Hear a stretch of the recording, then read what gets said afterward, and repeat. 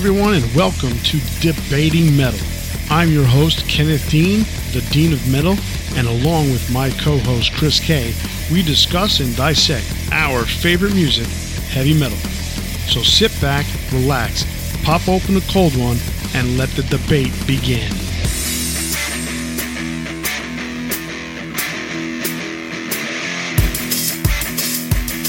All right, welcome back. This is Debating Metal. I'm Kenneth Dean, the Dean of Metal, and I'm here with my co-host, Chris K. How you doing, Chris? I'm doing pretty good. This is episode 3. We're back for another week's worth of debating, if you want to call it that. I think we're going to debate more today than we have the first 2 episodes. Absolutely. And our subject today is a somber one. Chris, why don't you tell them what we're going to talk about today? We're going to be talking about the deaths of musicians and how it affected the sound of a band. To make it more specific, we're trying to keep it in the realm of bands that continued after the death of that musician and how that person impacted the band. So how the death impacted them and how the change in personnel affected them. Yeah, just aspects like how that person contributed to the band via songwriting, the sound, etc. That changed the upcoming albums, really. Okay. Sounds good. What else are we going to talk about today? We have to mention that 3 drummers have died this year, starting with Neil Peart. We've got 2 others. Yeah, we have Neil Peart died. He was to put it in a weird way, he was the first one to die. Then we had Sean Reinhart from Cynic and Death. Appeared on one album for Death, but was mainly Cynic, jazzy metal band, a death metal band. Yeah, a jazzy death metal band. Who would have thought? But it worked. It worked, yes. And then also Reed Mullen from Corrosion of Conformity, the original drummer, who had been replaced a few years ago because of alcohol problems. So all 3 of these drummers were influential in their fields, and obviously Neil was huge worldwide. Sean Reinhart was huge in his circles, and Reed was very influential early on in the mid to late 80s. I don't know as much about Reed Mullen. Definitely will look into him. But as far as the other 2, I mean, we all know Neil Peart. Hugely influential to not just guys in metal, hard rock, but just any musicians. I mean, he's well liked. Not huge in the realm of doing interviews or anything like that. Oh, he hated him. He absolutely freaking hated him. And he hated talking about drumming. That's the weird thing. Yeah. But so many people list him as a influence. Oh, he was beyond drummers. He was influential to all sorts of musicians. Songwriting. Yeah, songwriting. He's the main songwriter for all albums of Rush past the first one. So, yeah, he wrote all their lyrics. I always think that's kind of weird, with Geddy Lee being the singer. Mm-hmm. How is it that you didn't write lyrics? Well, I mean, it's the same for Black Sabbath with Ozzy. Right. I mean, exactly. he didn't really write lyrics. He contributed in other ways with the melodies of songs, etc., but didn't really have any major contribution to the lyrics. Right. We were talking about that the other day with Dee Snider and how he was the main songwriter of Twisted Sister. Mm-hmm. Yet I'm sitting there thinking, how is it that a band can have 5 guys in the band, 2 of them being guitar players, and they not write music? That's a subject for another time, but it's something that we talked about the other day briefly, and it's just very strange. I almost call it an anomaly in music, because D he's a great singer, he's a great songwriter, but how is it that he didn't share or they just didn't want to, and it's just kind of weird. So, but yeah, so Neil's death is what pretty much inspired this episode and what we're going to talk about. Kind of. I mean, there was a conversation which revolved around Randy Rhoads. Yes, and that's kind of where we started, but just the passing of somebody so major is always difficult and definitely brought rise to this. For sure. So why don't we go ahead and start talking about Randy? So let's talk about Ozzy first. I know that he was one of the ones that you wanted to mention, and so he is. His death was hugely, greatly impactful on what happened afterward. Oh, for sure. With Ozzy, Randy Rhoads was in the band for a brief amount of time. In 1980 and 1981, they had really two very successful albums. Everybody knows Blizzard of Oz and Diary of a Madman. A big part of what made those albums successful was his partnership with Randy Rhoads.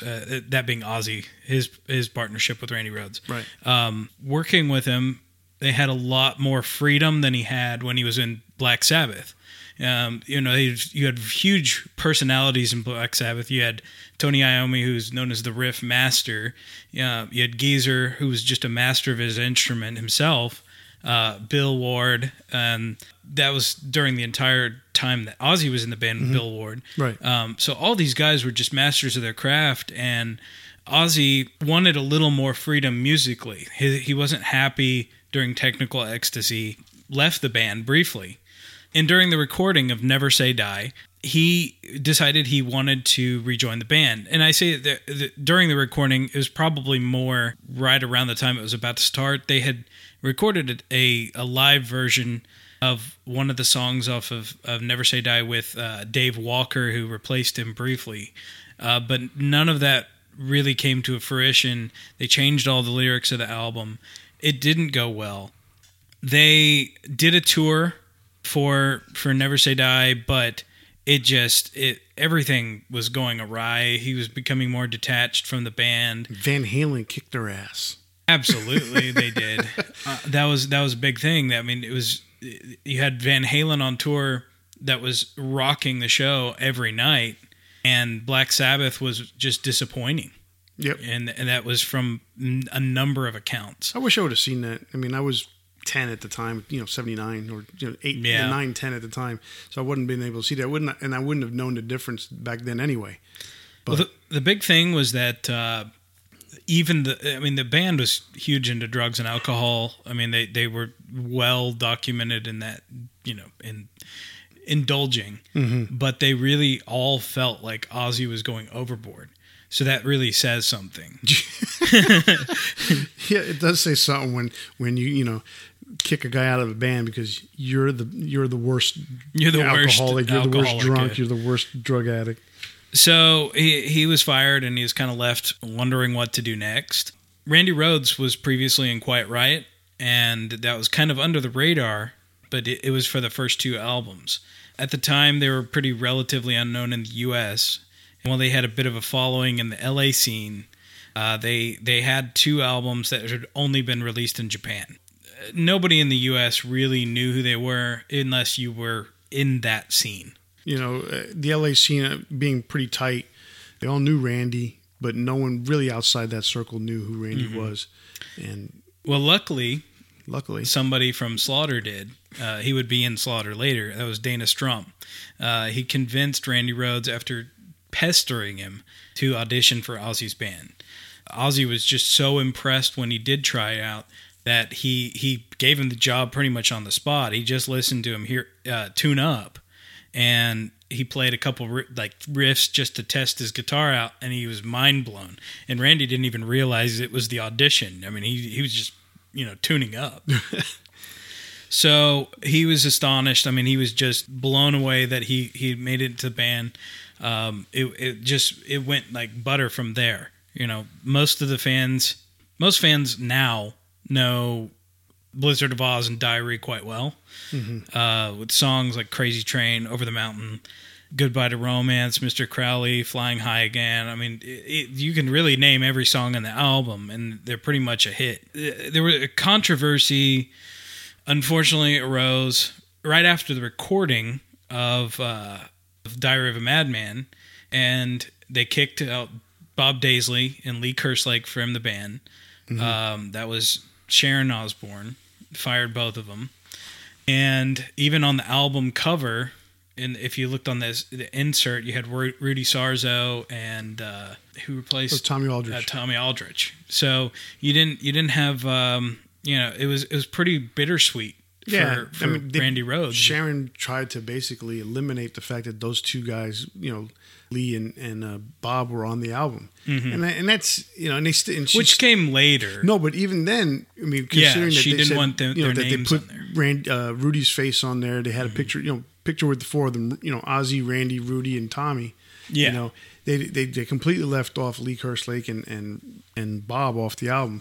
And if you don't know, later on, there was even bigger controversy when she had their parts re-recorded so they wouldn't get credit on them. Without Ozzy's knowledge, by the way. Yes. And as soon as he found out that went down, he got it fixed. He got it fixed. And good for him. Yeah. So what ended up happening was Randy Rhoads was really upset by this and considered that was the first time he considered leaving the band. He didn't want to go on tour for the album. Everyone around him, including Bob Daisley, said, "Don't be stupid. You know, just you're the star of the show. Really, you know, just keep going on. Don't lose the job for us." Yeah, and then that was also part of the chemistry that they had there. I mean, that first album, Blizzard of Oz. Well, both basically. I mean, they had grown so much when they made Diary, and I mean, Diary, as much as a masterpiece as Blizzard of Oz is, there's such an enormous jump in ability and technicality. It was a cleaner album. I mean, the Blizzard was a little more raw, but Diary was, from that brief amount of time in 1 year, they had just become so tight. Yeah. So around this time, and it's been documented, that Randy went to Ozzy and said he was considering leaving the band so he could, you know, get a degree in classical guitar.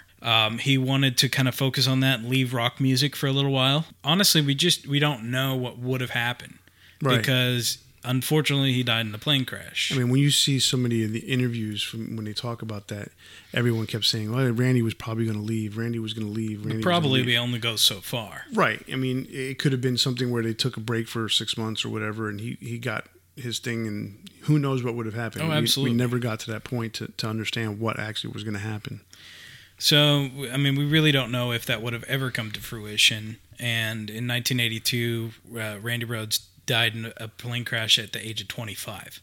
Yeah, it's just terrible. But it's really telling to say that this guy, who really only had 4 albums and 2 of them were well known, and the other 2, pretty much non-existent, had 2 amazing hit albums under his belt. And so many people revered him as their biggest idol, you know, people that inspired them to play guitar, like Dimebag Darrell, John Petrucci, Zakk Wylde even, who later joined Ozzy's band, Alexi Laiho from Children of Bodom, Paul Gilbert, so beyond what we even know, I'm sure. And probably to this day, too, and when people listen back. I mean, he's my favorite guitar player.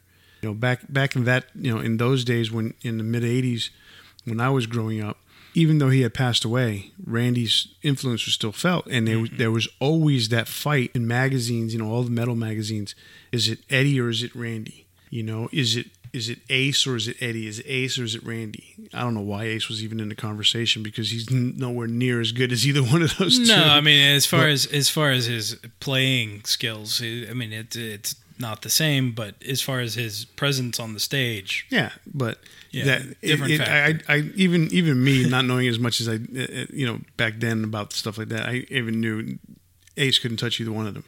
You know, but Eddie, the whole thing between Eddie and Randy, I chose my side, and not because I dislike Eddie at all, because it just Randy. There was just something beautiful about Randy's playing.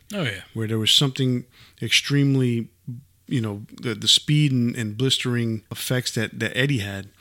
Randy had them too, but there was something just so technical about Randy that made it just beautiful and sweet to hear him play. Yeah, and speaking of the Randy and Eddie aspect of that, Eddie really didn't have a lot of positive things to say about Randy Rhoads. I mean, not as a person, but as a player. He basically had the opinion that he was just doing all the same things that Eddie did. You know, and as somebody that started and was a groundbreaker in that field, I get the apprehensiveness when you see somebody rising and getting the attention that was yours, but at the same time, it was jealousy. He had straight up jealousy. Yeah, he had to recognize that Randy Rhoads was incredible player. There's no way you couldn't. I mean, you also think too that he admitted that. Right, he said that at the time too. George Lynch was around, and George Lynch is older than most of the guys that were from the LA scene at that time.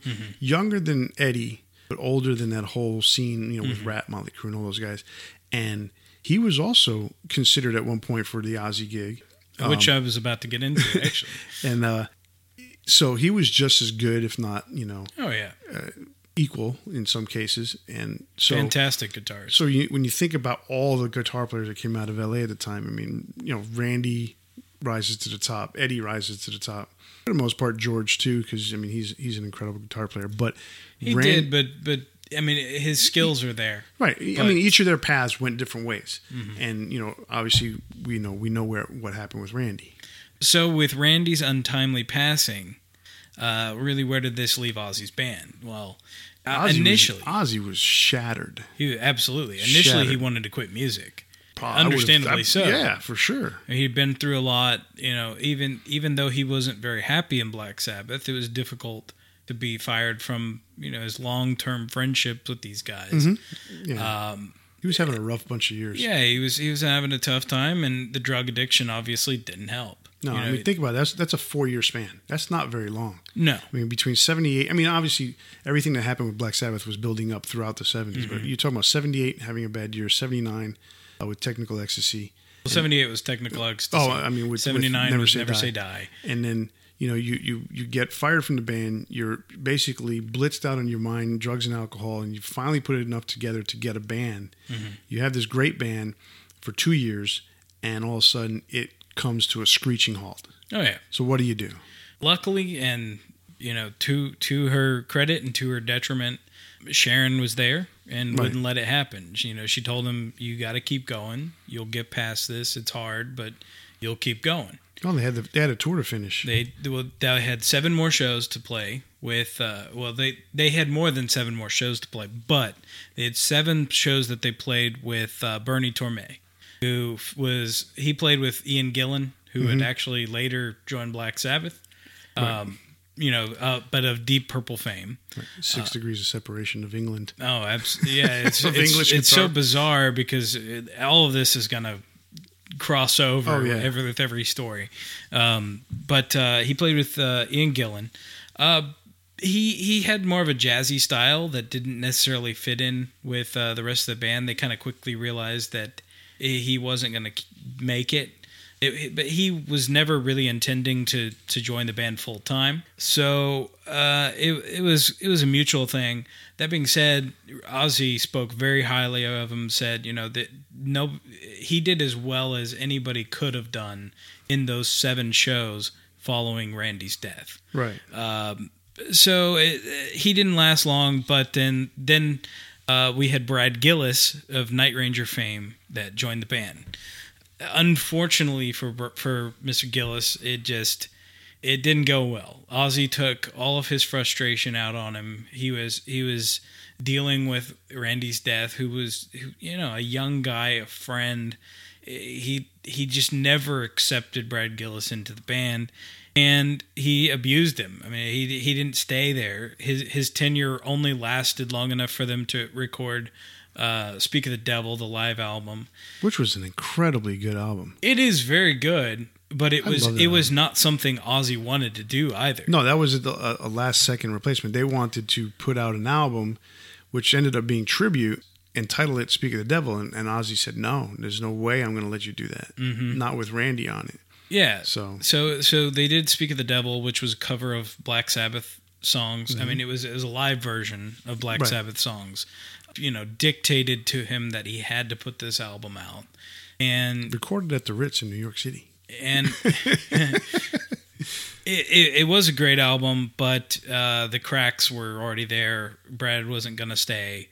That kind of also prompted the exit of Rudy Sarzo, who had taken over bass at that point. What that did bring in was the return of Bob Daisley. Oddly enough. Yeah, oddly enough. Sour relationship, but, Bob was a little smarter about things, get writing credit. Unfortunately, something odd happened on this one, which I'll get to. It also brought in Jakey Lee, which was the first true replacement for Randy Rhoads. So, interestingly enough, Jakey Lee joined Dio just right before he joined Ozzy. Oh, really? Yeah, he was in the band very briefly. Is that after Vivian Campbell? No, it was at the very before beginning. Vivian. Mm-hmm. Right, okay. Because I was going to say 83, I think, is when... It was a newly formed band right after him leaving Black Sabbath. So, again... What's with everybody leaving Black Sabbath? Things... well, 400 more people would leave Black Sabbath over the course of that. So. Yeah, I know. The 80s. But... was there for a very, very brief amount of time. The styles just didn't mesh. So. He went in through the outdoor. Mm-hmm. Yeah. So it was again Dana Strum who recommended Jakey Lee. So another connection there. So what makes Bark at the Moon a little easier to compare to the previous album? So you got Bob Daisley, you got Ozzy. So you've got one of the major songwriters from the previous album involved. You've got a new drummer for a studio album, Tommy Aldridge, and you got Jakey Lee. So the biggest contributing factor that you can keep them apples to apples is just that one major change to the band. What's funny about Tommy doing that album is that he's not on the album cover. Carmine. A piece. I was going to say Appice, but that's Vinny. That's Vinny. Carmine ends up being, trying to partner up with Ozzy. Mm-hmm. And he's on the videos. I don't think he's on the album. No, he doesn't. He doesn't play on the album. That was Tommy Aldridge on the album. So Tommy basically doesn't play on any Ozzy album other than Speak of the Devil at that point. That's the only one because he wasn't on Diary.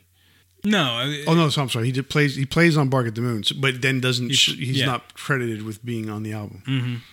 Yeah, a lot of odd things going on there.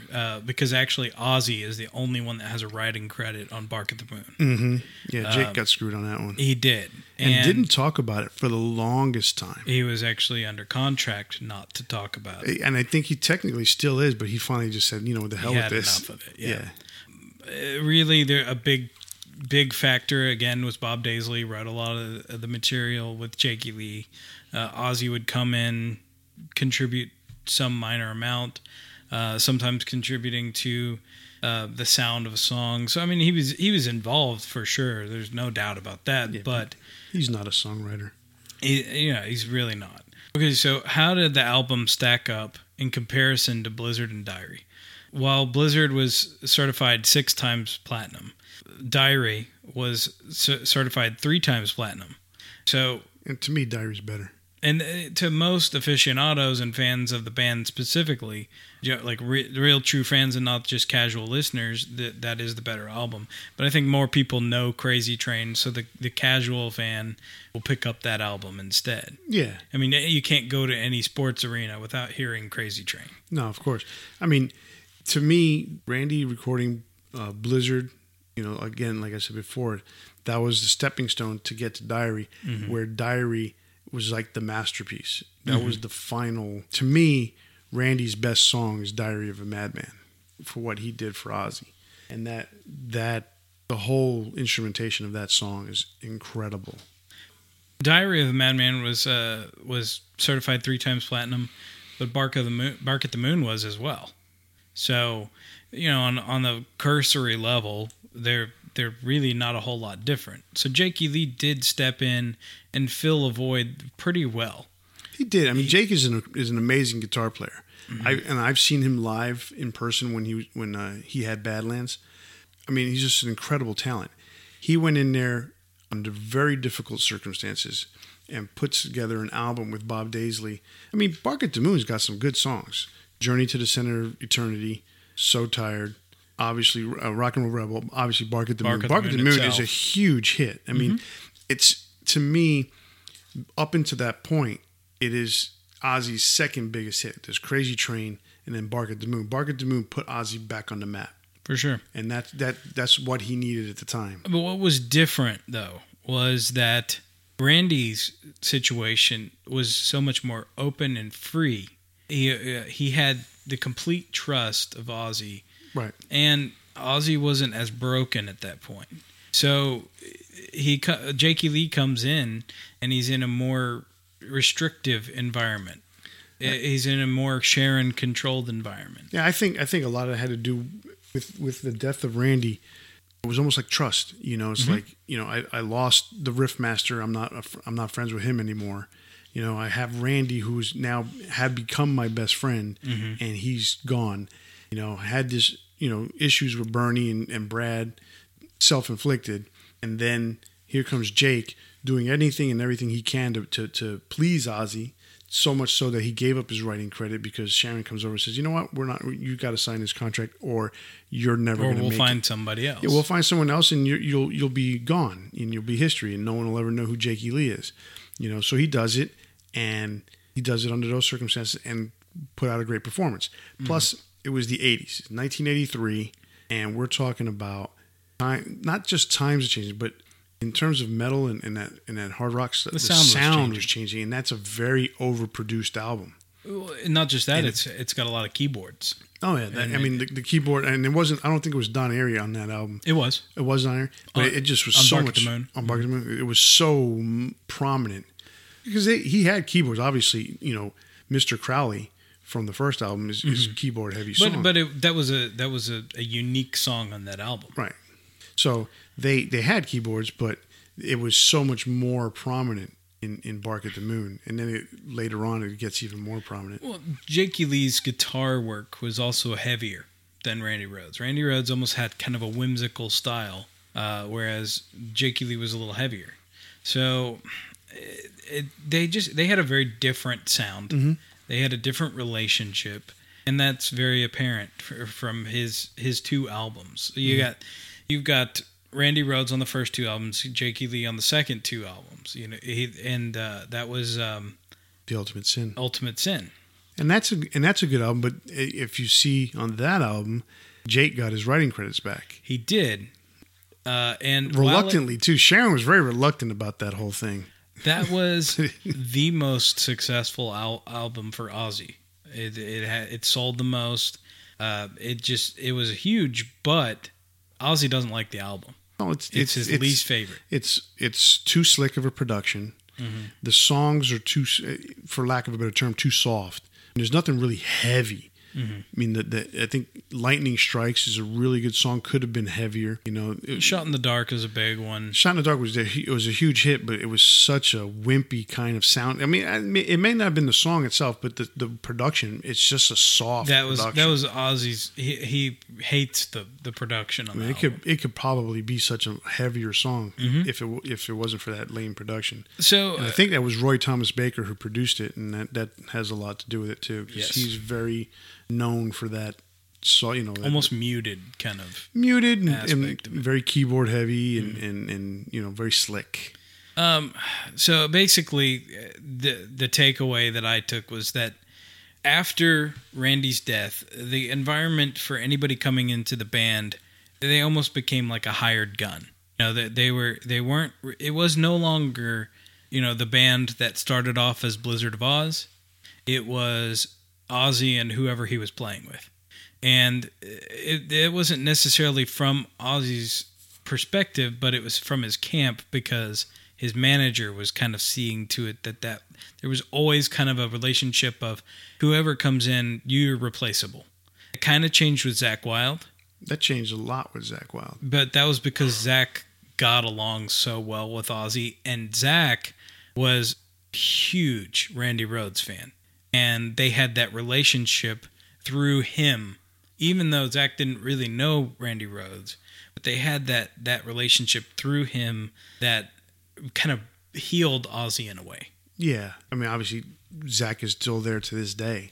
And he left and came back. Well, yeah, he's gone back and forth. But, I mean, he's always said that Father Ozzy is always going to be, the one he looks up to. I mean, you think about Ozzy brought him in. He was 19 years old. So he was relatively like Randy. Exactly. I mean, unknown. There's a lot of commonalities there. There's a tremendous amount of, besides the skills, because the skills are not compare. It's, they're completely different players. The 19 years old, basically coming from New Jersey all the way over to California and just essentially giving himself to Ozzy for a long time. But a super positive guy. Oh, yeah. Just fun to be around.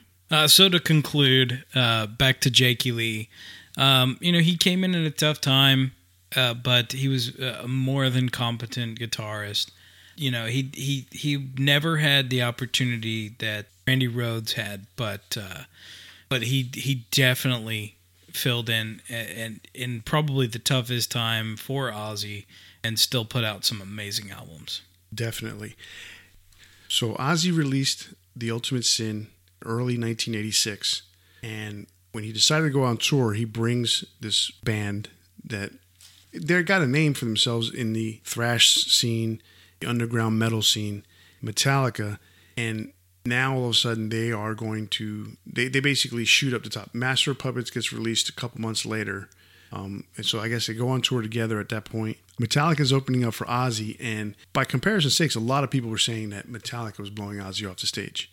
Ozzy's doing the Ultimate Sin tour, Metallica's doing Master of Puppets. You tell me which one is a little bit more powerful at that point. Oh yeah. So to his credit, Ozzy did not or was not afraid of Metallica.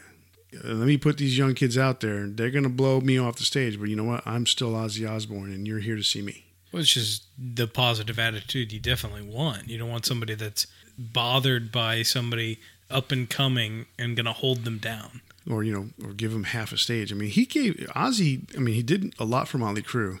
And then he gives Metallica not a big stage, but enough where they were able to put crosses on stage and able to do a lot of things that they eventually, led them to being a bigger band. Well, that being said, Ozzy's been given a lot of bands a huge forum through Ozfest. Oh, yeah. I mean, he really has. But then you get paid for it, too. Well, that doesn't hurt. I mean, yeah. You want Ozfest, you're going to have to pay for it. Well, the story of Metallica, obviously everyone, I don't want to say everyone knows this. There are a lot of people that are new to metal that don't necessarily know the story of Metallica. I'm not going to get into every little detail of how Metallica started and where we got up to, but in 1982, they recruit Cliff Burton to play bass for them. They move to San Francisco. They record an underground tape or a demo tape that underground hit called "No Life to Leather."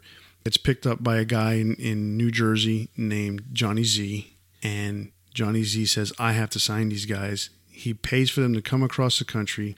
He records their first album. They're living in his front porch inside the house. They have no money, no nothing. They record Kill 'Em All. So we know that story. Kill 'Em All goes on. I mean, they do the Raven and Metallica Kill 'Em All for one tour. They're touring across the country. Their second album is, they go to record Ride the Lightning in Copenhagen. They record it. It comes out again on Megaforce Records. Then they get signed by Elektra Records. Elektra re-releases Ride the Lightning. Basically, they're off and running with the major label, major management, because they changed management from Johnny Z to Q Prime. Now they're off and running. Cliff Burton, to me, was how would you say it? He basically was the maestro of that band, in my opinion. For those two albums. For the three albums. Well, from what I understand and what Lars has expressed is that it wasn't until Ride the Lightning that Cliff and Kirk really began their influence on the band, because a lot of the stuff that was on Kill 'Em All was Kirk and James. It was Lars and James. Right. Because they had been writing that stuff. Those songs were written before. So there was a minimal aspect of Cliff and Kirk's presence on the first album. Yeah, Kirk really all he did was play guitar solos. Yeah, he just played what Mustaine had played before him. And then Cliff, really his only major contribution to that first album was Anesthesia.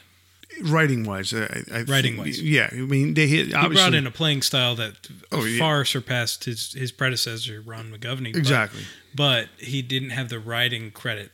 No, right. And his presence in the following two albums, in Ride the Lightning and Master of Puppets, was so much more there. Oh, yeah. For sure.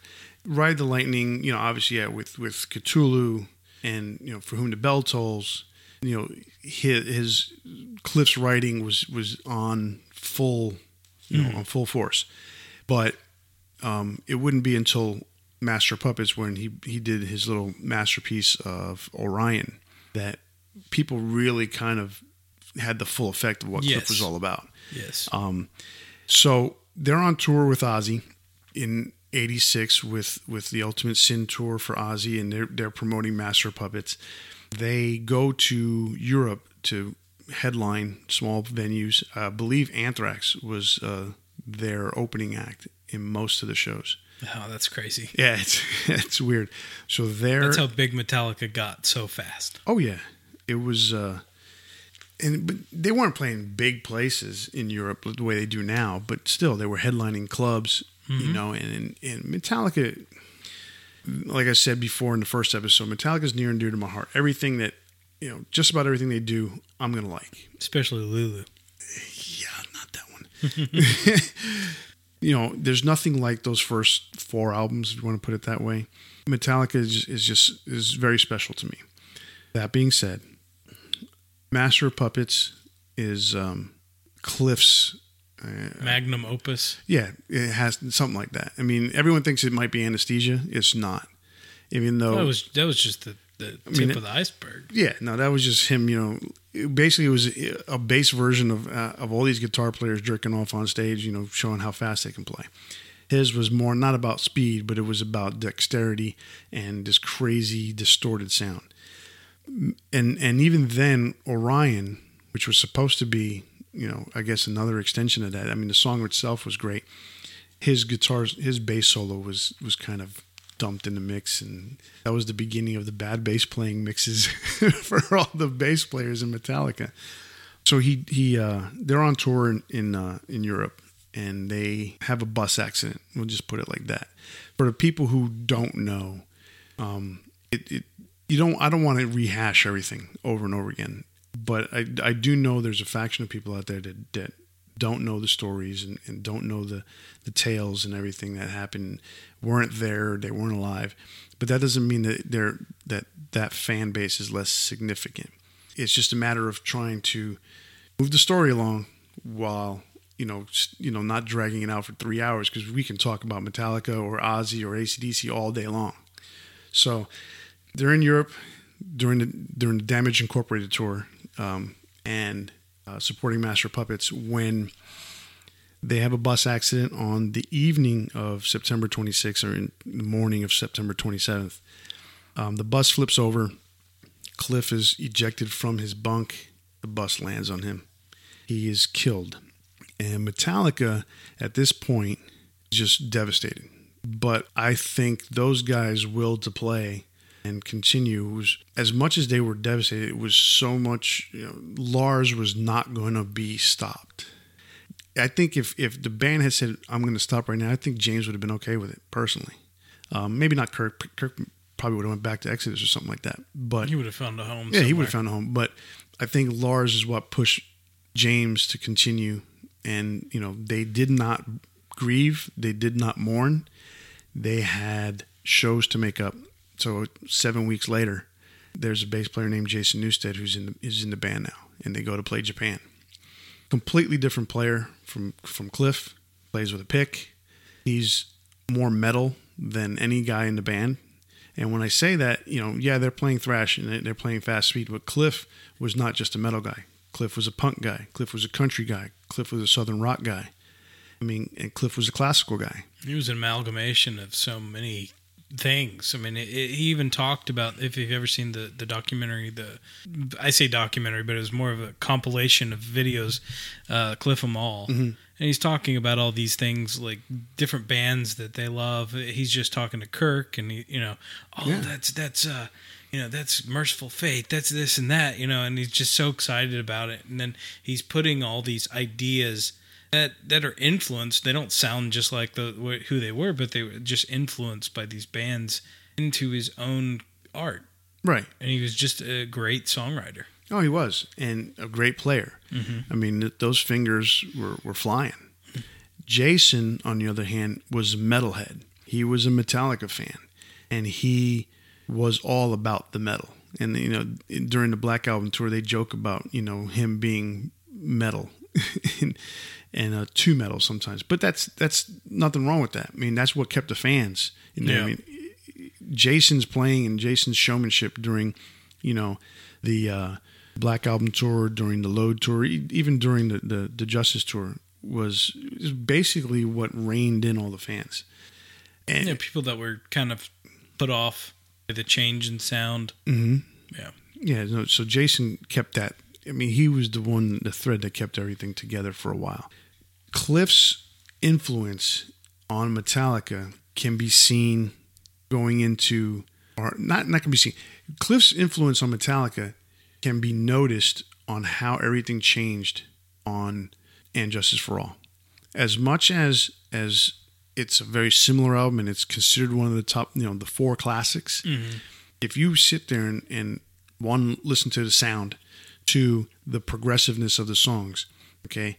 Yeah, you can definitely hear the sound change in the bass line. What bass? Or lack thereof. But even with that being done, just the whole production of it, and then not because the bass is missing, but the guitar is now way up front.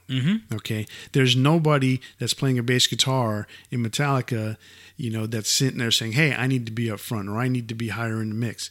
Okay, because Jason has no place now at this point. He's just still kind of like the James and right, Lars show. It becomes a James and Lars show, where before it was the Cliff, James and Lars show, because Kirk was still just a guitar player playing lead guitar solos. That being said, I think Cliff was the balancing member of the band and was more inclusive because Kirk had his place there, right? And it was a band.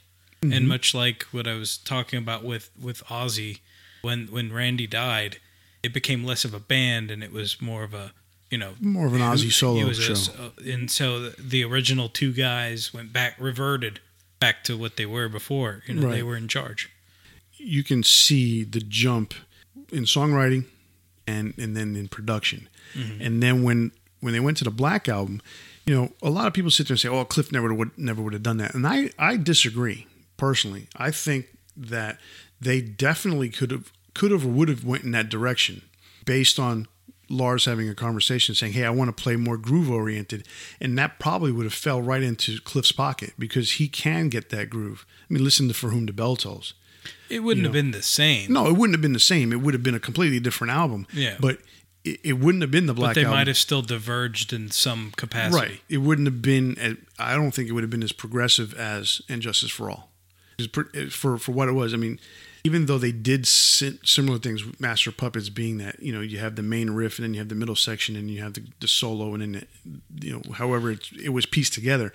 You listen to And Justice for All or even what's the song like Shorter Straw. Those little chunks of songs that are basically one riff here, one riff there, and especially when And Justice for All has got like 5 different riffs in there. Yeah, that as much as that's their style now, and that's the way they've always claimed to do their songs.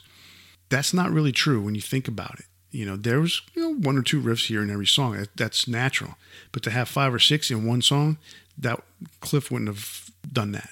He would. You're actually losing material by using too many riffs in one song, right? I mean, so.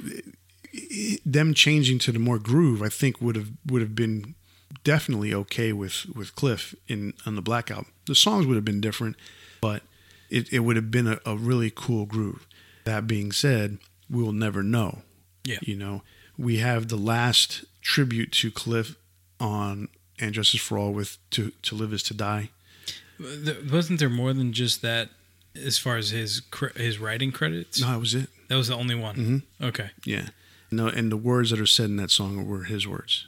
Yeah. So, and that song has a little bit different feel than the rest of the album too, and not just because it's a slower song. There's just something about one main riff, dun, dun, dun, dun, dun, and it just goes on, and similar to how Orion has that one thing until it goes into the high end bass solo. That's where you see the big difference when the band changed. He's like, all right, James. It became, like you say, the James and Lars show, or actually more Lars and James show, because Lars is the driving force behind that band. Yeah, Lars was definitely the catalyst that pushed everything forward. I mean, it kind of in the same way that Sharon, said we need to keep going. Right. Same thing. Exactly. Not the same person. But. Right. There's always one main person who's going to be the driving force, and everyone comes along. And I don't think James is a tag along in that regards, because obviously he's the one who's writing the riffs and the lyrics. Not at all. But he's, if there's anyone that's going to sit there and say, hey, come on and grab a hand, it's going to be Lars first. And there's nothing wrong with that. There's always someone that way. And Lars, for lack of, for better or worse, Lars is what he is. So that was Cliff Burton of Metallica, and we can see a distinct difference from before his death and after his death. We've spoken about Ozzy and Randy Rhoads before his death and after his death. Who do we got next? So one of the biggest guys and most difficult changes in a band was probably Bon Scott, AC/DC.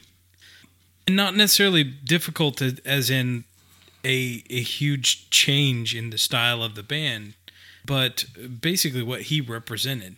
So let's start from the beginning. While the band formed in 1973, Bon Scott is kind of recognized as the original singer of AC/DC to most people because that's really the first that anybody heard of the band. Right. When the band broke in Australia, he was their singer. Yeah, and they had recorded one single with Dave Evans, the original singer, but that never made it over to the United States. Who is still living off that one single.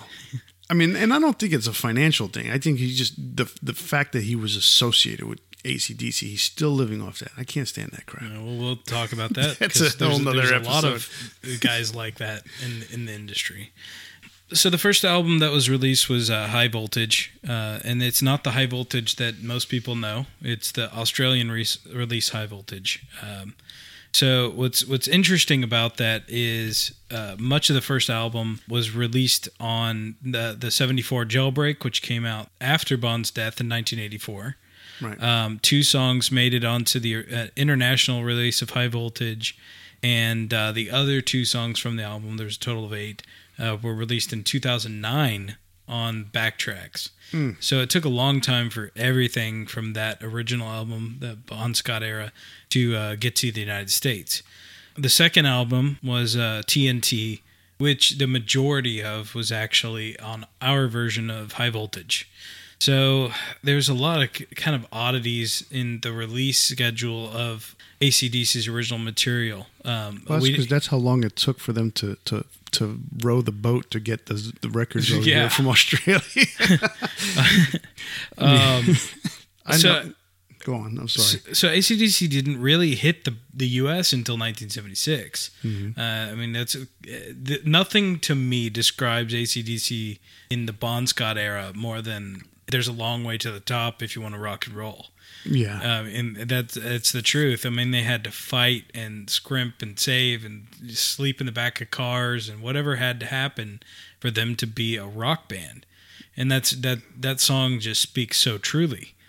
So the next release that we got was Let There Be Rock. We missed out on Dirty Deeds Don't Cheat. That makes no sense to me. But again, that's a record company sitting there saying they would rather not have this album for whatever reason. They didn't think it would be successful or whatever their decision was. They just didn't want to release it. Now, keep in mind that records were released more rapidly during that time. And we touched on this before, where the press aspect of bands was not there. Right. So the creativity was able to continue. There wasn't a press circuit where you had to go around and do a bunch of interviews, sign autographs, etc. These guys just kept going. So they got Let There Be Rock, and it was pretty commercially successful. I mean, it wasn't huge, but then we had Powerage. We had the live album, If You Want Blood, You Got It, which was fairly successful. It had all the major hits. It was basically an AC/DC greatest hits album up to that point. I was still wondering how Angus was able to survive that guitar through the belly. I couldn't understand that. As a kid, the pre-Photoshop era too. And that's the amazing part about it. It's pre-Photoshop. But what was weird is that I always said to myself, okay, so he's got this guitar sticking in him on the front cover, right? And on the back cover, he's laying flat down on the ground with the guitar sticking straight up. It's like, what about the body of the guitar. Where's the body? I mean, so this album came out when I was 9 years old. I didn't know anything about it, but I would see it in the stores, and I'm like, how does this happen? How is this guy alive? And then the on things the back, that kids think about. Yeah, I mean, he's dead on the back cover, but yet the guitar is not like it's sticking straight up, but it's not. How does that work? And I even think in today's Photoshop age, they still would have done the same thing. Probably. But it's so, as a 9-year-old, you're like, how does this work?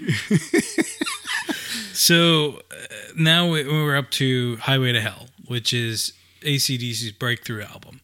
They're finally gaining traction. They're getting on TV shows. They're getting the airtime. Unfortunately, just 7 months later, Bon Scott passes away in the back of a car from acute alcohol poisoning. It's kind of been disputed whether it was other drugs involved, etc. But that's the official reason, and that's what it maintains today.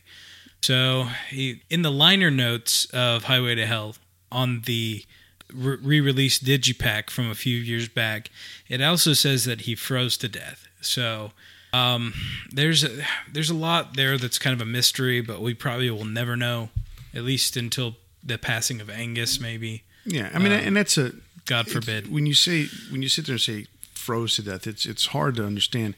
It really was hypothermia. I mean, he was cold, his body, not moving because he's passed out drunk in the middle of really cold weather.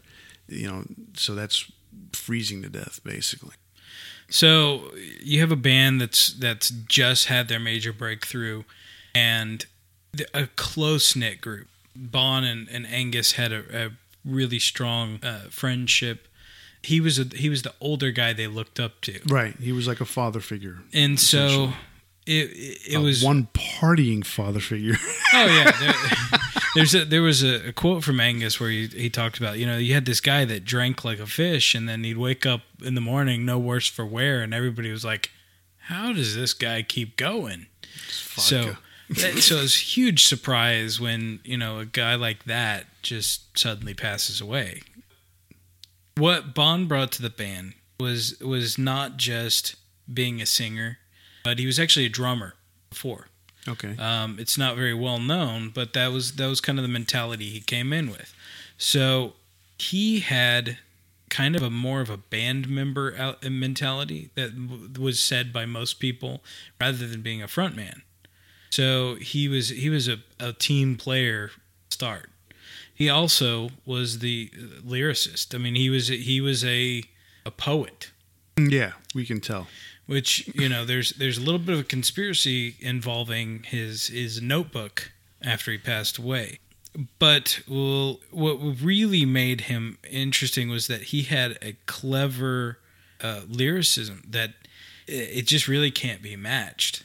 No, I mean, the words that he said, it's very, obviously with songs like Big Balls, Dirty Deeds Done Dirt Cheap. They were a little on the nose, but those are the minority. Yeah, but Touch Too Much, even Highway to Hell. I mean, the songs obviously have a particular style and rhythm to the lyric writing. Well, he had a way with double entendre. Exactly. That was his big thing, the double entendre. Mm-hmm. And that's what would end up becoming missing from the band after he passes away. And much like the other two bands that we've mentioned, I mean, the initial shock pretty much just they said we don't want to keep going. It was just painful. These guys were musicians, and musicians to the core, and they found more solace in continuing to play music, and not necessarily for any reason other than they just went back to work, right? Just playing, and it wasn't even to record a new album or anything like that. They were just that was what they knew what to do. They kind of decided that they were going to start, doing something, working on a project. And there was one person they wanted to specifically hear, and that was Brian Johnson. And the reason for that was Bon was actually a huge fan of Brian Johnson. He had seen him play in England, and they wanted to bring him on board just for a tryout because he had spoken so highly of him. So they bring him over. he had actually already been singing a whole lot of Rosie with his band Geordie. So he had something. I mean, he basically came in, played that song. They fell in love with the guy. I mean, he was as heartbroken over Bond's death as they were, because he knew the man, and it was just a tough thing to see somebody that was so kind, so likable, lost. And what also made Brian just fit right in was that he had the seal of approval from Bond's parents. I mean, they went to see him. They said, "That's the guy. Continue with him. Don't quit." So it all the pieces just fell together just really quickly.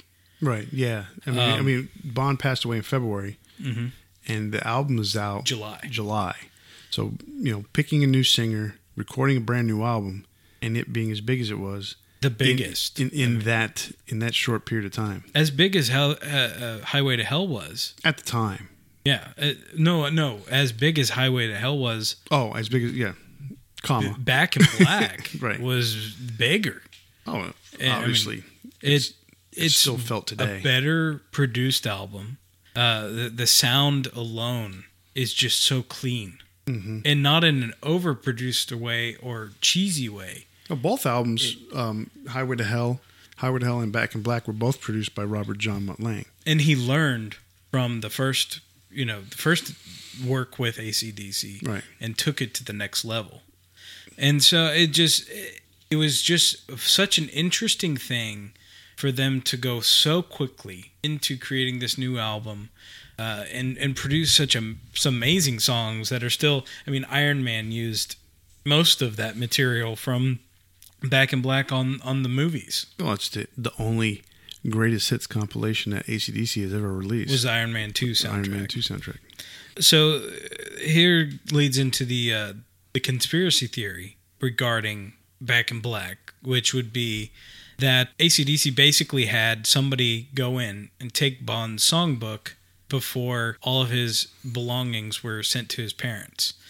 So the theory is, because there's so much similarity in the lyrics of some of the songs on Back in Black, that there's a possibility that some of that material was taken from his songbook. Now, there's no way we'll ever know this. Let's talk about this a little bit and break this down, because we have the opportunity. You Shook Me All Night Long. Everything in that song is Bond. I'm sorry, Brian Johnson did not come up with that crap. Well, Brian Johnson, keep in mind, he didn't write a lot of lyrics on most of his time in AC/DC. Well, he stopped writing lyrics after Fly on the Wall. Mm-hmm. So he hasn't written a lyric since Fly on the Wall. But none of those albums past Back in Black have that same lyrical value. Right, so that's where they're all pretty one-dimensional. The conspiracy theory falls into place. I can say, okay, Back in Black is not a Bond song. Back in Black, the song itself, not at all. I can totally get that. But You Shook Me All Night Long, and apparently what I've read recently was Have a Drink on Me, despite being kind of obnoxious considering that he died of alcoholism, was a song that they were writing with Bond. Mm-hmm. You have that song. You have I'm Giving the Dog a Bone. That is classic Bon Scott. Oh, absolutely. What Do You Do for Money, Honey is classic Bon Scott.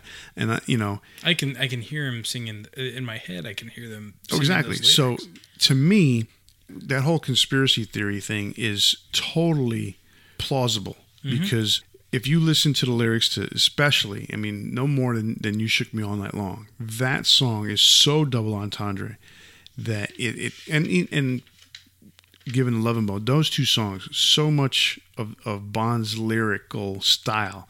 And to think that it's never been repeated since, and since it was Angus and Malcolm writing all the words since Fly on the Wall on, and they don't have anything close to that, and basically all Malcolm and Angus can come up with is something with rock and roll in it. Because every damn song that they do is...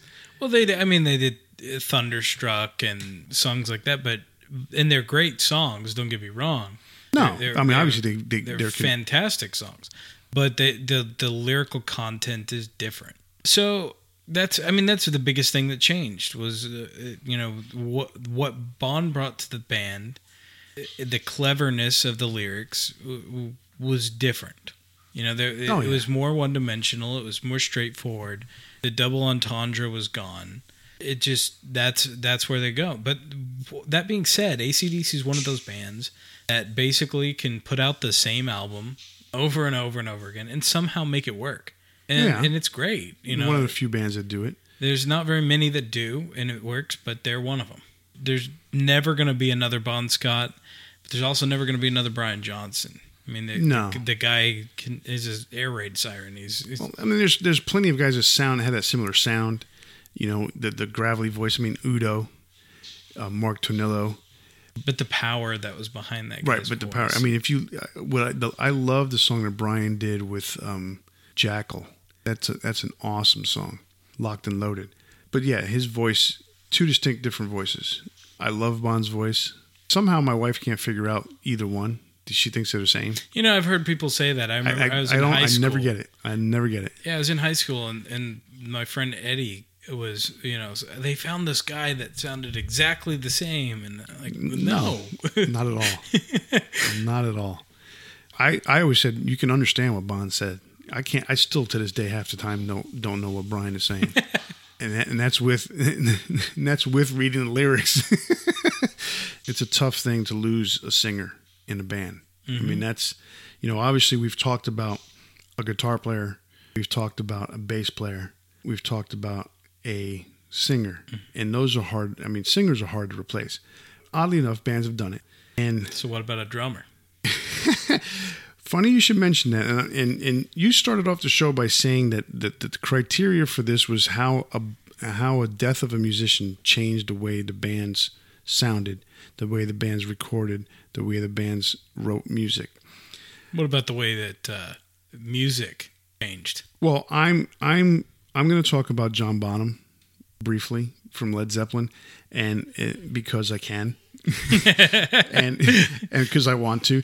Well, I can't disagree with you talking about him, but even though I don't feel it necessarily fits the criteria, but what he changed when he died was not, and I will let you speak about his effect on Led Zeppelin, but just music in general.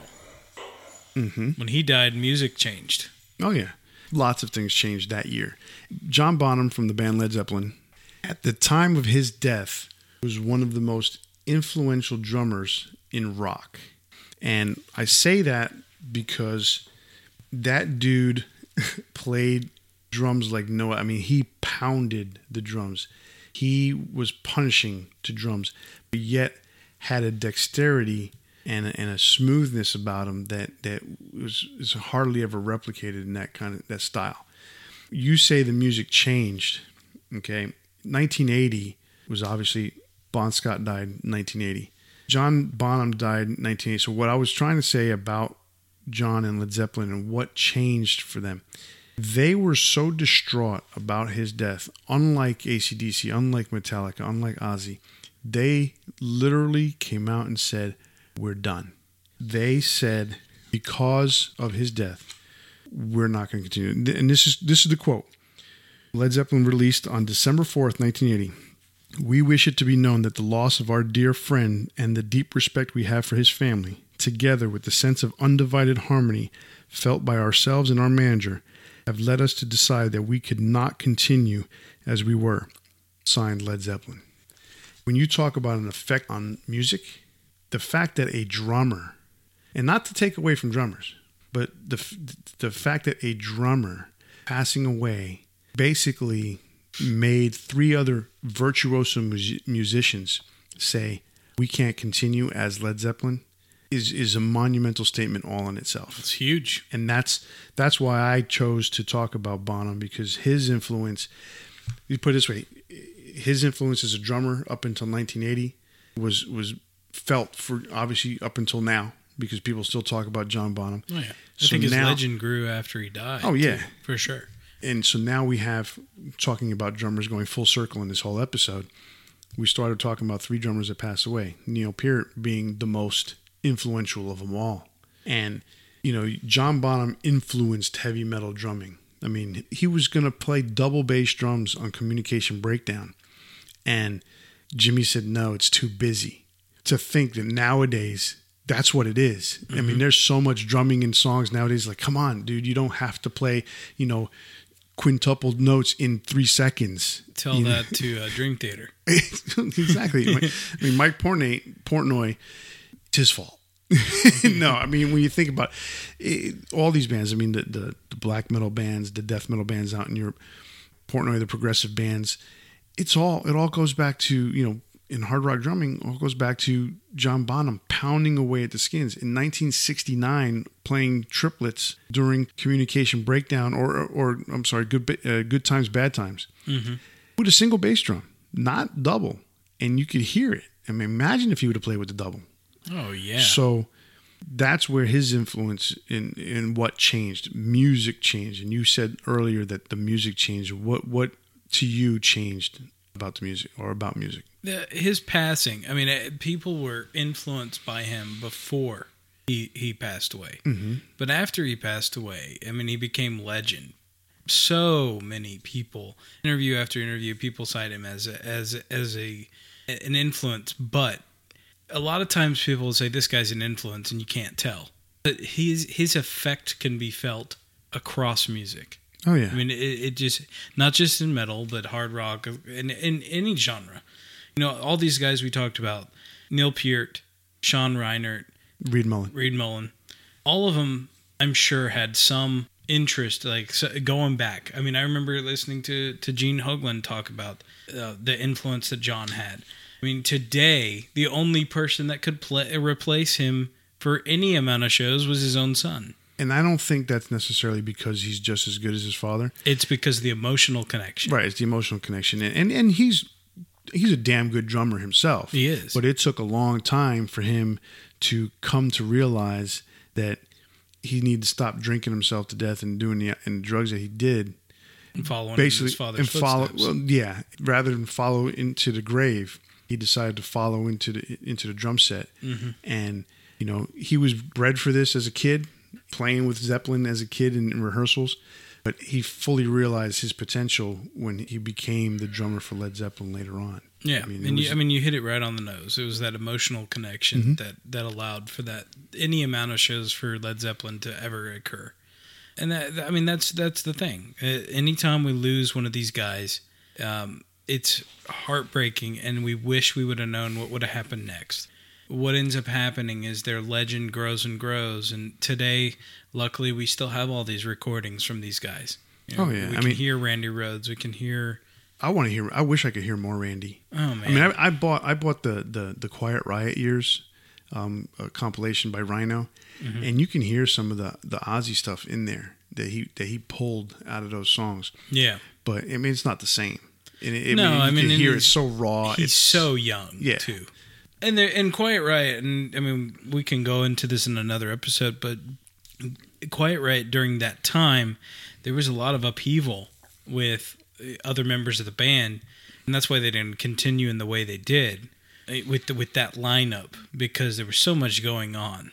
So it wasn't exactly the most conductive and productive environment either. Right.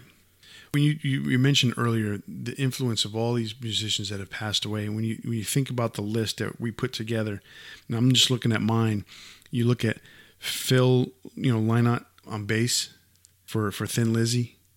He was a vocalist and a bass player, and not only that, a black Irishman. I mean, so he had all these different things about him that made him so special and unique. And Thin Lizzy basically ended after he passed away until they reunited later on and decided to honor his legacy. Hillel Slovak from Red Hot Chili Peppers passing away, I mean, devastated them. But they came back, they brought in John Frusciante, and they came back with the best album that they could possibly make with Blood Sugar Sex Magik. I mean, an incredible album. Def Leppard goes huge with Hysteria, and then in between albums, Steve Clark passes away. So even though Def Leppard, the sound continued and the style continued, they're probably one of the few bands that you could say that the change in guitar players was almost minimal to the songwriting and the sound. because the sound is the sound. That Def Leppard sound is not changing, no matter who's playing. Yeah. But for the band members themselves, it was a huge loss. And Vivian Campbell, stepped in and has done a fabulous job ever since. Then you have other bands like Nirvana or Blind Melon or Pantera or Damage Plan. Even modern bands like Motorhead. Oh, yeah. Modern bands like Motorhead? Well, modern passings. I guess you're saying all these bands that the members passed away in the 90s. Yeah, years ago. But you got Lemmy who just passed away, or Dio. It's amazing. Dio's been gone for 10 years. Yeah, that's incredible. Dio passing. I mean, Lemmy passing a few years was. I mean, if you talk about one particular person passing away, where their influence is felt across the board, Lemmy Kilmister from Motorhead dying was a set. Everybody in rock, everybody in metal. It didn't matter what genre of rock it was. Yeah, Lemmy dying affected everybody because Lemmy was everybody's friend. That's the amazing part. There was barely anybody who had a bad word to say about Lemmy. Yeah, he was everyone's friend. I mean, and then on top of that, the guy just let you be. He'd say hi, and he had some interest in you as a person, but it wasn't. He wasn't this scary guy that a lot of people thought he was. Probably the definition of chill. Oh, jeez. I mean, so someone like him passing away deeply affected a lot of people. I mean, a lot of people. And each one that you listed in the last batch was guys that when they died, it ended the band. I mean, because they either were the band, or they were so synonymous with that name that there was no way to replace them. Oh, yeah. I mean, obviously Motorhead. He was Motorhead. I mean, Shannon Hoon is a little different. They continued. Blind Melon ended and for a few years, and then they came back. And they reunited. But most of them, that was the end. I mean, you think about someone like Kurt Cobain from Nirvana. I mean, that ended the band, and there's no way you could continue. You can't replace a guy like that. No. I mean, he was the main songwriter. His death didn't affect me the same way as it affected so many. Because I was a generation ahead of that. So, but I mean, I was still part of that scene. Listening to the grunge scene and all that stuff.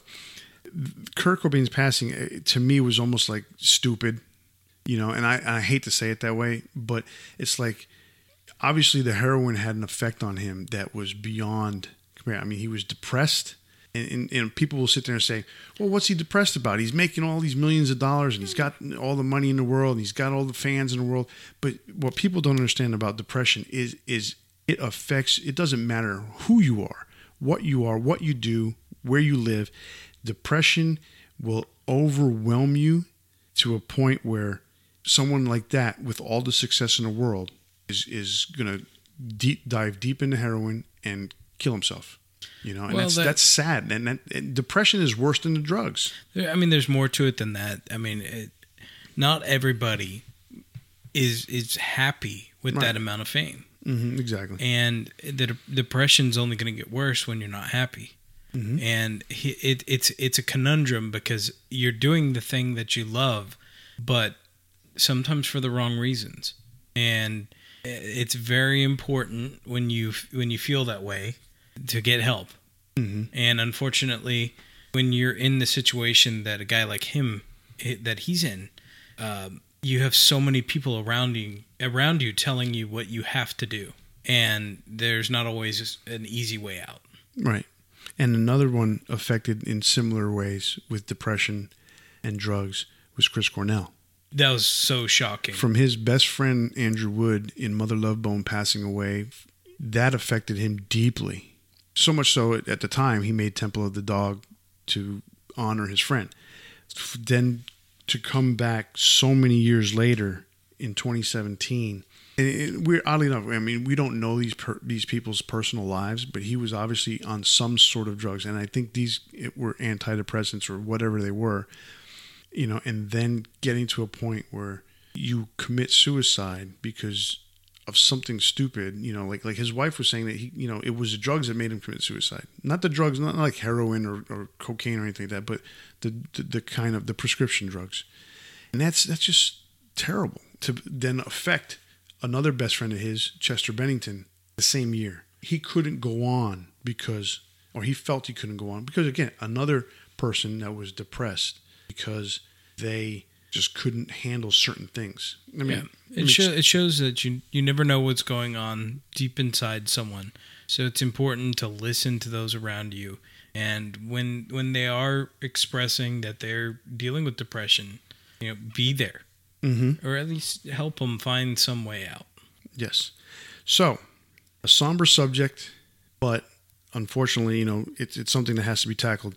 I think we talked about Ozzy Osbourne, Randy Rhoads, AC/DC and Bon Scott, Metallica, Cliff Burton, John Bonham and Led Zeppelin. We talked about several different bands. So now we're going to swing around and talk about our big four for the week. Our big four this week is based on instrumentals. The top four, or our big four instrumentals, but they're fully realized songs. So they can't be a guitar solo.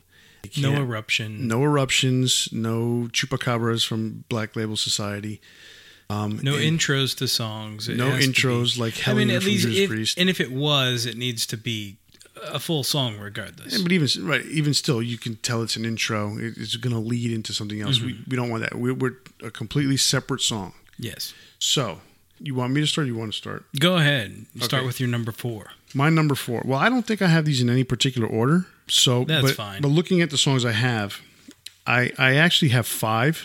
But I'm you got to limit it. So I have an honorable mention. No ties. No, there's no ties. I have an honorable mention. My honorable mention is going to be "Stream of Consciousness" by Dream Theater, and I heard it for the first time this morning.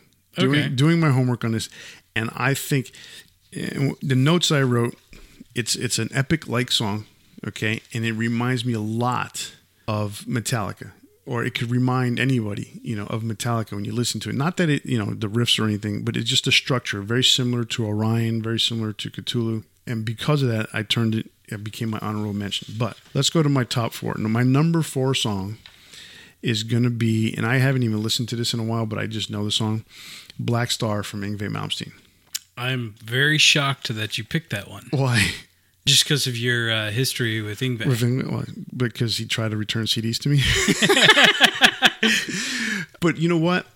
Yngwie Malmsteen, and it's almost weird. The band himself almost kind of kills the criteria because another one of the criteria was it couldn't be an instrumental band. Well, it was Rising Force, and so and it was on a that band. album he has a singer. Right. On every album he has a singer. Right, so he has vocals. You're still within the rules. That's how we got around that. Yes. But Black Star, the first song on Yngwie's solo album, his premiere album, Yngwie Malmsteen's Rising Force, is still such an influential song today to so many guitar players, especially Beautiful out in song. Europe. And it's a gorgeous song. The guitar solos, the whole thing. I mean, obviously influenced by Ritchie Blackmore, influenced by classical music.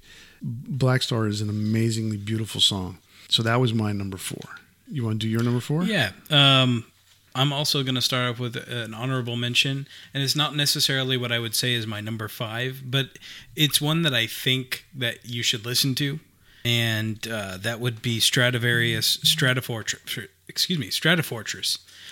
Okay. So Stradivarius is a Finnish band that is popular in the progressive rock genre.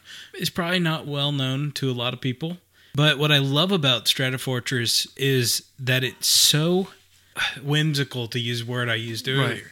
Right. It's so cool because it's such a fast song, and you're listening to the keyboards and the guitar just lightning blazing fast, and it's just so fun to listen to.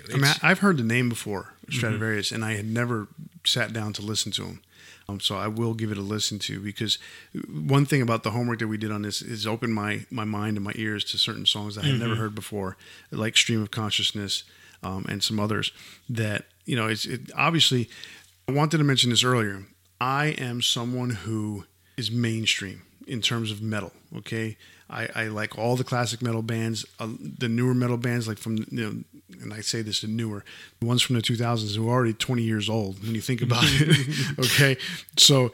these whippersnappers. I know.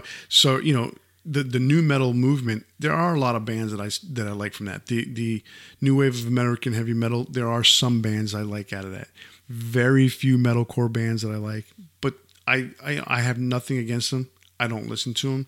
You know, with my age, I still listen to the old classic metal bands, so that's fine. It's understandable. You know, Black Sabbath still exists in a lot of people's worlds. This exercise is showing me that obviously there's more stuff out there. I still have a lot to listen to, and it's funny. There's one song that I'll just mention later on. There's one song of a band that started in the '80s that I still haven't listened to, and it's the first time I heard the damn song today. You know, that's funny. And it's funny. I'm almost the opposite in that way. Is that I've always kind of listened more in what's in the fringe. I'm a death metal guy, but a Scandinavian death metal guy. I love. I've said many times that I love death. Florida death metal, early Florida death metal. Yeah, early because later Florida death metal. Yeah, the later scene completely changed. Yeah, but I've opened my ears to more mainstream music that I've never given much of a chance. Like I said, with going to see Queensryche, I had never really given them a chance because I had only heard a few songs like Silent Lucidity and stuff that just didn't really appeal to me when I was younger. Right. So, my number 4, I'm going to go with... You said Stratovarius. No, that was my honorable mention. Oh, that was your honorable mention. Okay, sorry. Yeah. No, my number 4 is Dialogue with the Stars from In Flames. Oh, okay. In Flames, early era, much like Metallica, just heavy music that I really loved. I didn't like their music as much later on once they changed their style, but that those first 4 or 5 albums were really heavy. Dialogue with the Stars is just such a well-written instrumental, very melodic, and just you feel that cosmic aspect of it. So that's definitely my number 5. I'm sorry, my number 4. Cool. All right, so my number 3 on the big 4 instrumentals is going to be a cover song, and it is going to be Overkill doing Frankenstein. Oh, Edgar Winter Group. The Edgar Winter Group. That version that they do got lots of props from the record company. They went up to Bobby the Blitz and said, "Hey, man, never heard you sound better." That's because he wasn't singing. And they love to joke about it. That is a great story. Yeah. Overkill, incredible version of Frankenstein. I think they're a pretty underrated band in general. We're gonna have a discussion about New York thrash, and they're or let's say East Coast thrash, because East Coast and West Coast, big difference. Overkill still around today, still making songs. They much like Slayer have never compromised one bit through the years, and they're still making good albums today. I mean, now Jason Bittner's their drummer, and they feel that they're more musically. They're better musicians because Jason's in the band, and this is a drummer. So Jason Bittner's real good. So that's my number 3, Frankenstein from Overkill on the Horoscope album. That's an interesting one. So my number 3 is one that might surprise my partner here, and that would be Mr. Scary by Dokken. Ooh, and really? So it's funny because I've had that song since I owned an iPod. But I'm not a Dokken fan. I've had that song since I've owned an iPod too. Yeah. Well, I never bought the album because I'm not a Dokken fan. I've never really cared for the band as a whole, but George Lynch is a fantastic guitarist. And so we were actually talking the other day before we went to see the Queensryche show in Houston. I had almost kind of completely forgotten about that song, because it's never on the tip of my tongue. I have probably listened to it about 4,000 times in high school alone. It's one of those that I couldn't stop listening to, but it just wasn't enough to bridge me into listening to that band. And it won't. It's heavier than anything else they put out. It's weird. That album, Back for the Attack, has really heavy aspects to it, yet obviously Don makes everything light. Yeah, his vocals are just so light, and it just didn't appeal to me also as a death metal guy. Right, exactly. Who would in terms of Dokken? That album, that song is so heavy. There are other songs that are pretty heavy on the album, and then you have songs like Dream Warriors on that album, where if it wasn't for his vocals, I think Dream Warriors would be a heavier song. But it's something. It's nothing against him as a singer. I mean, it's everything. Well, no, that's everything against him because he brings everything down to a level that's so soft. It ruins things for some people. For other people, that's what I mean. Right. I mean, I understand the appeal if you enjoy Dokken, but for me, it doesn't hit. Like the title "Back for the Attack" actually kind of makes me laugh because to me, there's not an attack on his vocals. No, there's nothing. So what do you got for number 2? Number 2. Well, no, I have my number 3. Oh no, that's right, number 3. My number 2 is going to be YYZ from Rush. That's respectable. You know, and the reason being is Rush may not be a metal band, but they're still a hard rock band. That counts. So it counts. And again, the influence is felt across the board with Rush and YYZ. I mean, they've got plenty of instrumental songs, and their other one that's really big, and a lot of guys will talk about it, between YYZ and La Villa Strangiato, that was on, I believe it was on Hemispheres. Those 2 songs are huge. And I just, because I grew up in moving pictures, I chose YYZ. YYZ's heavier, and it fits more into the vein of metal. La Villa Strangiato is a cool song. It's not as well known. If you were to poll 10 people, I would say more would know YYZ for sure. So I have a little trivia on YYZ. Okay. 2 things. I don't know if you know this or not. YYZ is the airport code for Toronto. I was always wondering where that came from. Where the name came from. And what they play in the song, the rhythm and the beat that they play, is YYZ in Morse code. Oh my gosh. Okay, that's interesting. However that goes, that is Morse code for YYZ. Wow. So who thinks of that crap? Neil Peart. Okay. Mind blown. So I learned that listening to the Jericho podcast with Mike Portnoy, who is a good friend of Neil Peart's. Okay, so wow. That's pretty cool. All right, so that's my number 2. For number 2, I've got Racer X with Technical Difficulties. Ooh, Racer X. Yeah. Wow. Another one I've had forever.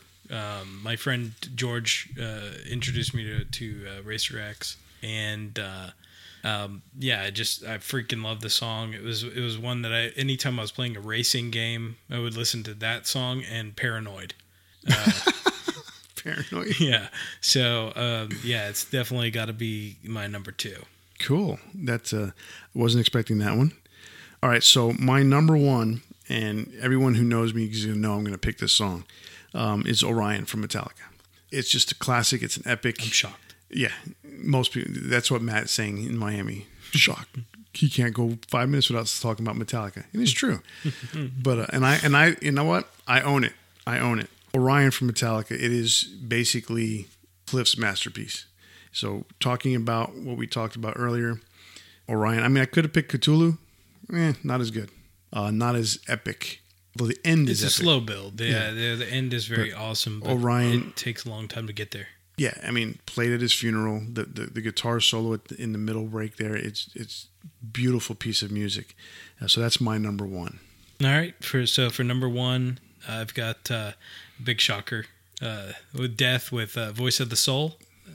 I heard that today. It's a really good song. It's a really good song. It's beautiful. It's 2-part guitar song. You got the electric guitar and the acoustic guitar.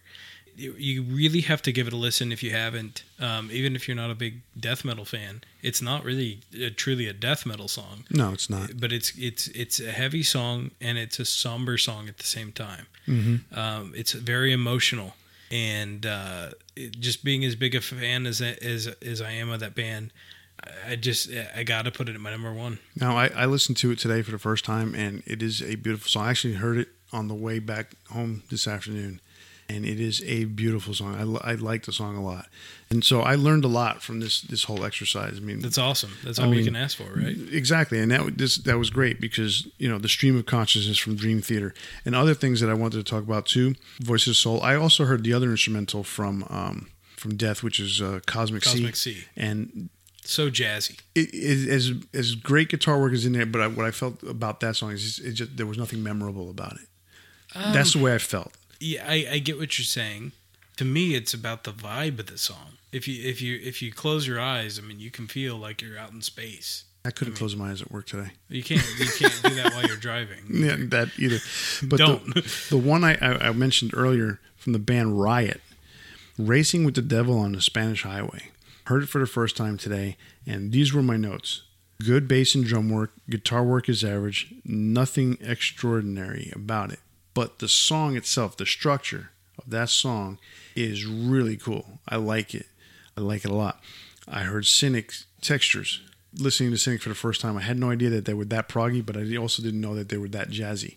But I heard, going into the weekend and knowing that Sean Reinert died on Saturday, good to listen to it and to see, or to hear that musicianship. Mm-hmm. I mean, it's incredible. I mean, great bass playing, very jazzy song. I like the way it went from the jazzy part to the metal part back to the jazz. So it was really cool. I mean, I heard some really cool songs today. Going through this exercise, and obviously we had the same the songs that we know about, Cthulhu, Mr. Scary, To Live Is to Die from Metallica, Suicide and Redemption. One song I thought I was going to stick in there was Moby Dick from Led Zeppelin. That was another insertion. We didn't even mention Iron Maiden this episode with Transylvania, Genghis Khan. I love their songs, but to me the vocal songs for Iron Maiden are just so much better. Although Transylvania is a pretty damn good song. Oh, it is, absolutely. And one song I forgot about was Genghis Khan. I forgot that was an instrumental. Oh, it was on my list. Was it? But was Ides of March on your list? No, because of its intro feel to it. Intro. But it was funny. They would intro it during the Number of the Beast tour. Mm-hmm. But they would intro it into Murders in the Rue Market. Yeah, they changed which is pretty cool. Anthrax has a couple, Def Leppard. And another one I thought about talking about was Little Wing from Stevie Ray Vaughan. He does an instrumental version of that song. Yeah. But since he's blues rock, I was like, we'll push that. Really it didn't fit the vein, but that is a good song. Still, it's worth listening to. All right, well, that wraps it up this week. Tell them how they can listen to us. You can listen to us by downloading the Podbean app or streaming us on podbean.com. We are also now on iTunes, so subscribe, listen, and rate us. Be sure to check us out on social media. Like us on Facebook under Debating Metal, or follow us on Instagram and Twitter at Debating Metal. If you prefer, you can email us at debatingmetal@gmail.com. If you agreed with our comments or just want to rip us a new one, be sure to leave your comments so we can read them, and if we like them, we'll read them on the show. Well, that's our show for this week. Thanks for listening.